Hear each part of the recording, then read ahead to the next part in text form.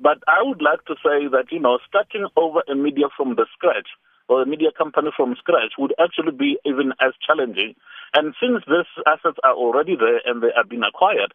if it is justifiable, the price tag is justifiable, I think this